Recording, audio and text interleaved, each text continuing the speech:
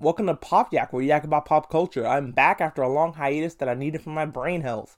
So we're talking about Interstellar, and this is a movie that I was super excited to see. As soon as it popped up on the wheel that me and my friends spin to decide what movie we're watching that night, I have never been more excited for a movie. It's a movie about space, y'all, and if you know me personally, you know that space is my thing. So color me surprised when we start this movie up and it's about the future. It's like after some sort of apocalypse. I don't know, like they're growing corn because okra failed. And listen to me, if I have to live on okra, take me out. Take me out back because there's no fucking way I'm eating okra. Then it was like corn and I was like, I don't really like corn, but I will suffer through it if I have to eat it to survive. And this is like a post-apocalypse society where waste is bad and we're gonna starve to death because there's a blight. Nice, awesome. Get ready for that. I liked how calm this apocalypse was. Like, they seem to get their shit together right away. We don't see the part of the world where everybody's panicking and freaking out because, oh my god, we have to quit our jobs as engineers and become farmers. We never got that part. What we got was, here we are now. I could appreciate an apocalypse movie where the apocalypse has happened and we're in the aftermath of it. That's one of the biggest things that The Walking Dead never did, is I was like, okay, when are we going to have a civilization? It's been long enough to reform civilization. But no, in The Walking Dead, people just end up being more and more depraved. And we never actually get any governing society back. Not a big society anyway. We get little homesteads, little towns. But we never get it back.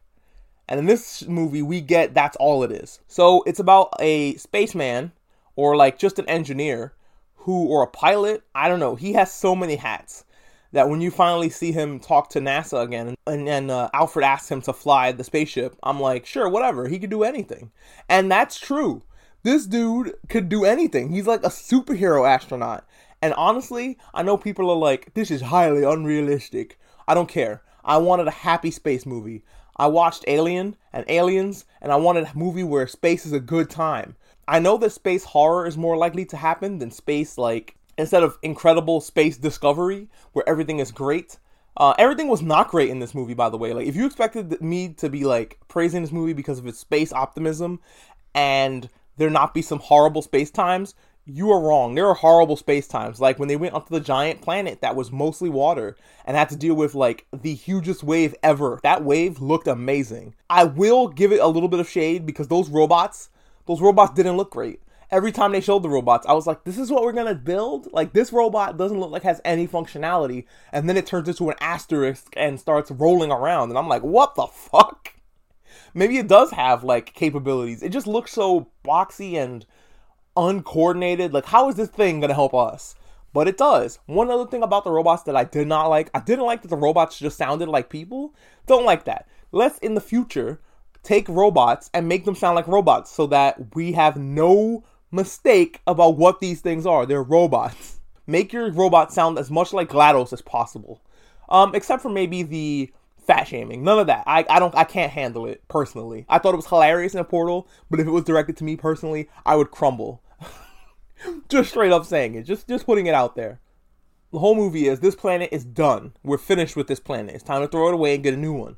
So we go out looking for planets. Only now in the current post-apocalypse era, they think that NASA's a waste of money. And I can see why you see it that way, humanity, because we're focused on surviving. And it's like, the planet is garbage now. We have to throw this one away and get a new one. They have these plans, and they're like, plan A is to go right now and save our people that are on Earth now and make arcs and send them into space. Instead, what we did was, hey, send one astronaut with our future generations of our species and eggs, and do it that way. That was something very similar to what happens in Trigun. If you're interested in watching Trigun, I suggest you watch the original one just because that's the one that I know about.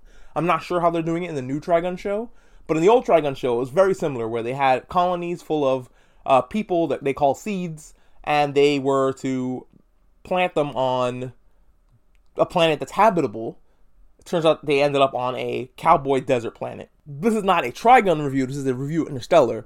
But planets vary. You never know what the fuck you're going to. Like, one guy, Matt Damon, who I was very excited to see, because I saw him in The Martian, and I loved him in that, and I was like, oh, he's a spaceman again. Only this time he's an evil spaceman. And he is like, oh man, this planet is great. And on the surface, it's calm and ready. And then he's like, I'm just kidding. It's nothing down there. This is horrible. I want to get out of here. And the only way you would have come back to save me is if I lied. I'm a liar. And I was like, you know what? Fuck you, Matt Damon. So Matt Damon has done nothing for his space reputation. Next time he's in a space movie and he's on a planet, leave his ass there. He's earned this. It was interesting to see the best spaceman of all time do some damn good spacing. We also saw that, hey, sometimes planets, landing on a planet that it's like time delayed, it has fucking Narnia rules where time there is longer than it is in the spaceship. We had that, and that was terrifying.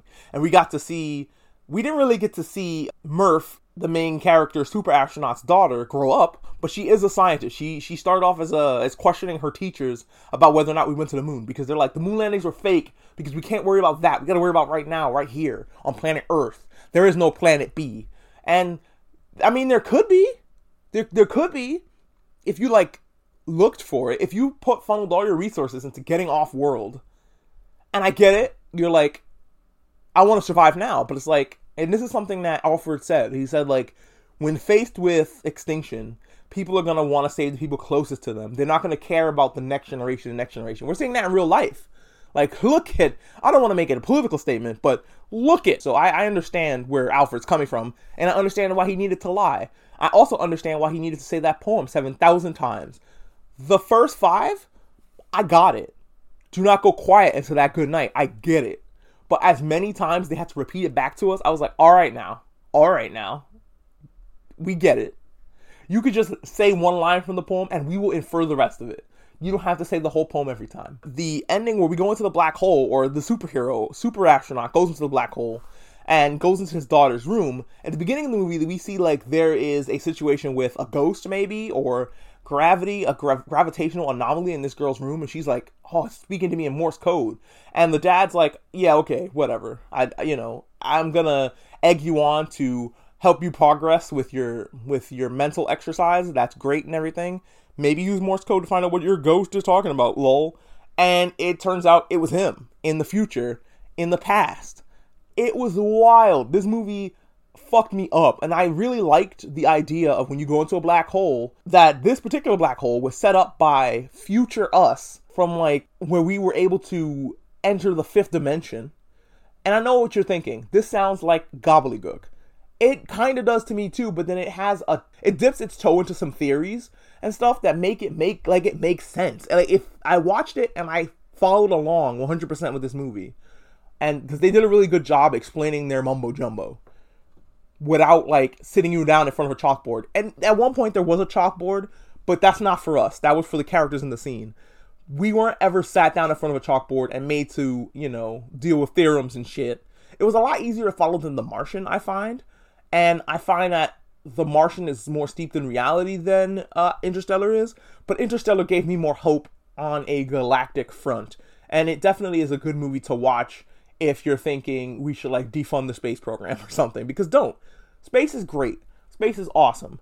And we don't have a planet B right now, but there are some promising planets out there. Jupiter has, one of Jupiter's moons looks really good, for instance.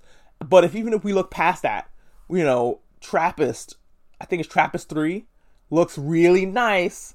It looks really habitable. I have hope for the future. And that's something I didn't have going into the movie, thanks to all of the space horror that kind of is inflicted upon us. More space hopefulness. That's what I got from this film, is that I want more space hope.